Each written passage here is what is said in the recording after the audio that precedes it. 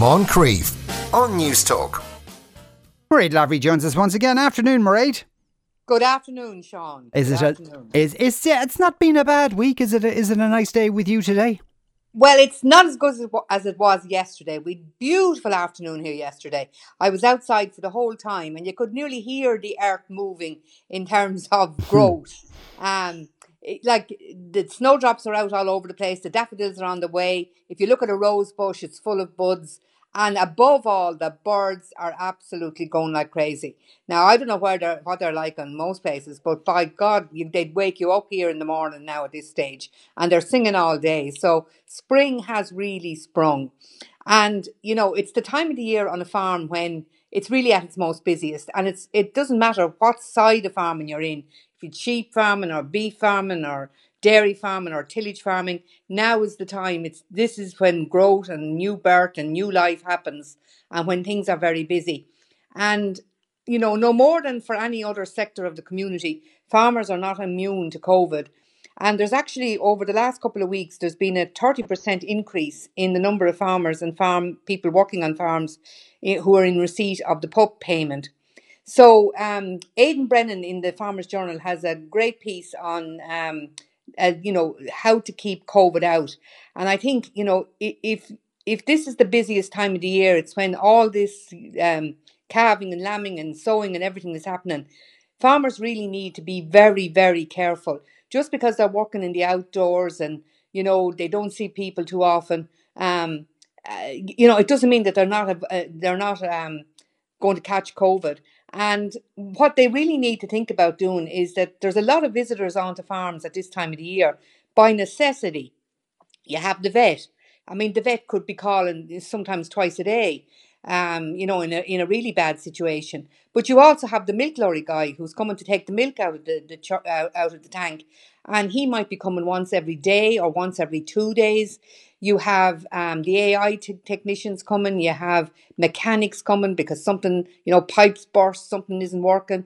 So there's people coming into the farm, and the advice is to treat everybody as if they have COVID-19. So keep your distance, wear your mask, do as much business as possible as you can over the phone. That'll be the second thing. So if you have the vet coming, give them as much information, or if you have the mechanic coming, inform them before they come that there may be somebody in the house with COVID or is a close contact, so that they can be prepared and you know what to do when they come onto the place. Put your sanitizer out. Keep your distance. Let people work by themselves. Don't be hanging over them to see what they're doing. Let them work and get on with the job. And what we've discovered is that quite a lot of farmers have kind of come to an agreement with neighbours that they look out for each other. And in the case of one of them getting COVID or someone on the farm getting COVID, they'll look after that place for them, and it'll be a quid pro quo. So, those informal groups, that might work very well for a lot of people. And the other thing is, farmers are inclined to, make going down to the co-op a bit of a job every day, every second day, or, it's a chat with the neighbours. It's like what the old creameries used to be. So they're going down for a couple of bags of sheep nuts or calf nuts, or there's something they need, or there's a plug, or there's some damn thing they need to get. And down they go to the co-op and they spend half the morning talking. Well, now they wouldn't be doing it at this time of the year because there's too much to be done. But limit those visits. Don't be going to the co-op. Even if you're by yourself and you've no one to talk to all day, limit those visits and limit the time you spend there, and keep your distance and keep your mask on, and make sure sanitizer is available to everybody that's coming onto the place.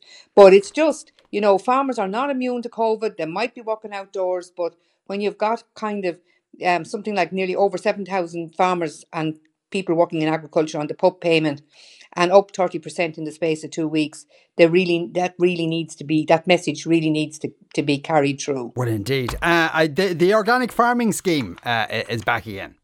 Yeah. Minister Pippa Hackett will be delighted with herself. She's got this new scheme up and running. Now, we've been waiting for this scheme for a while. I think the last one was either 2017 or 18, and it was well oversubscribed, with a lot more people wanting to become organic than were let into the scheme. And so it's expected with this one now that there'll be 400 or 500 new entrants.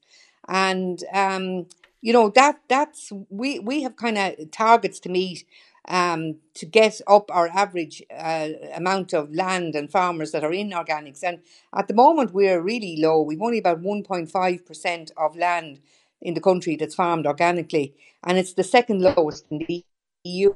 So getting this scheme up and running, fair dues to her. The funding is put behind it, 400 to 500 new farmers.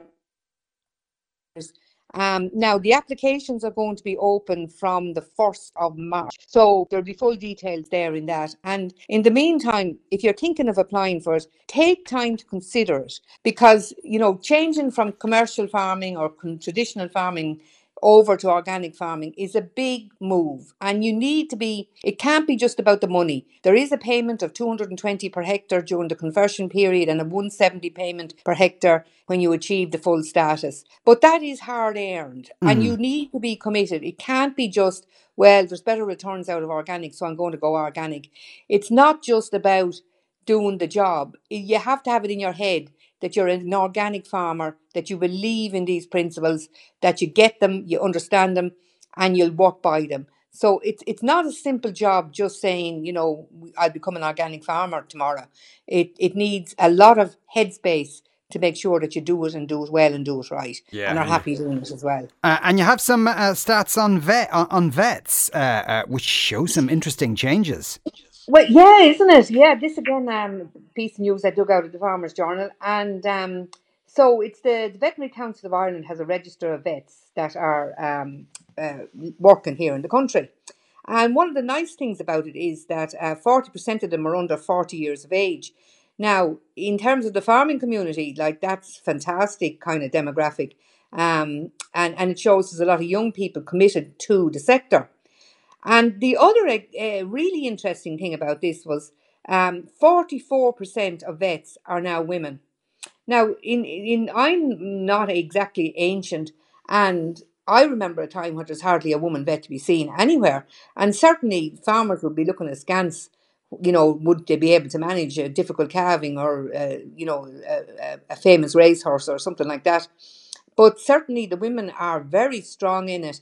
44% of vets are women, and that's good news. Now, what is I found really interesting about the information here was that when you think of vets, you think of calving cows and you think of horses, and you don't necessarily think of the little kitten cat or the little canary or the budgie or whatever like that. But it might surprise people to know that just 16%, that's 331 vets, work in farm animal centred practices. That's where everything they do is for farm animals.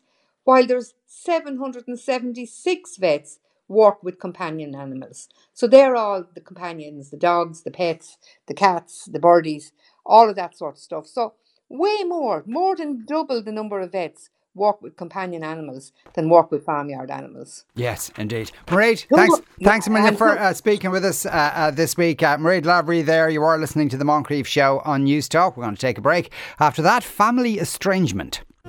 Moncrief on News Talk.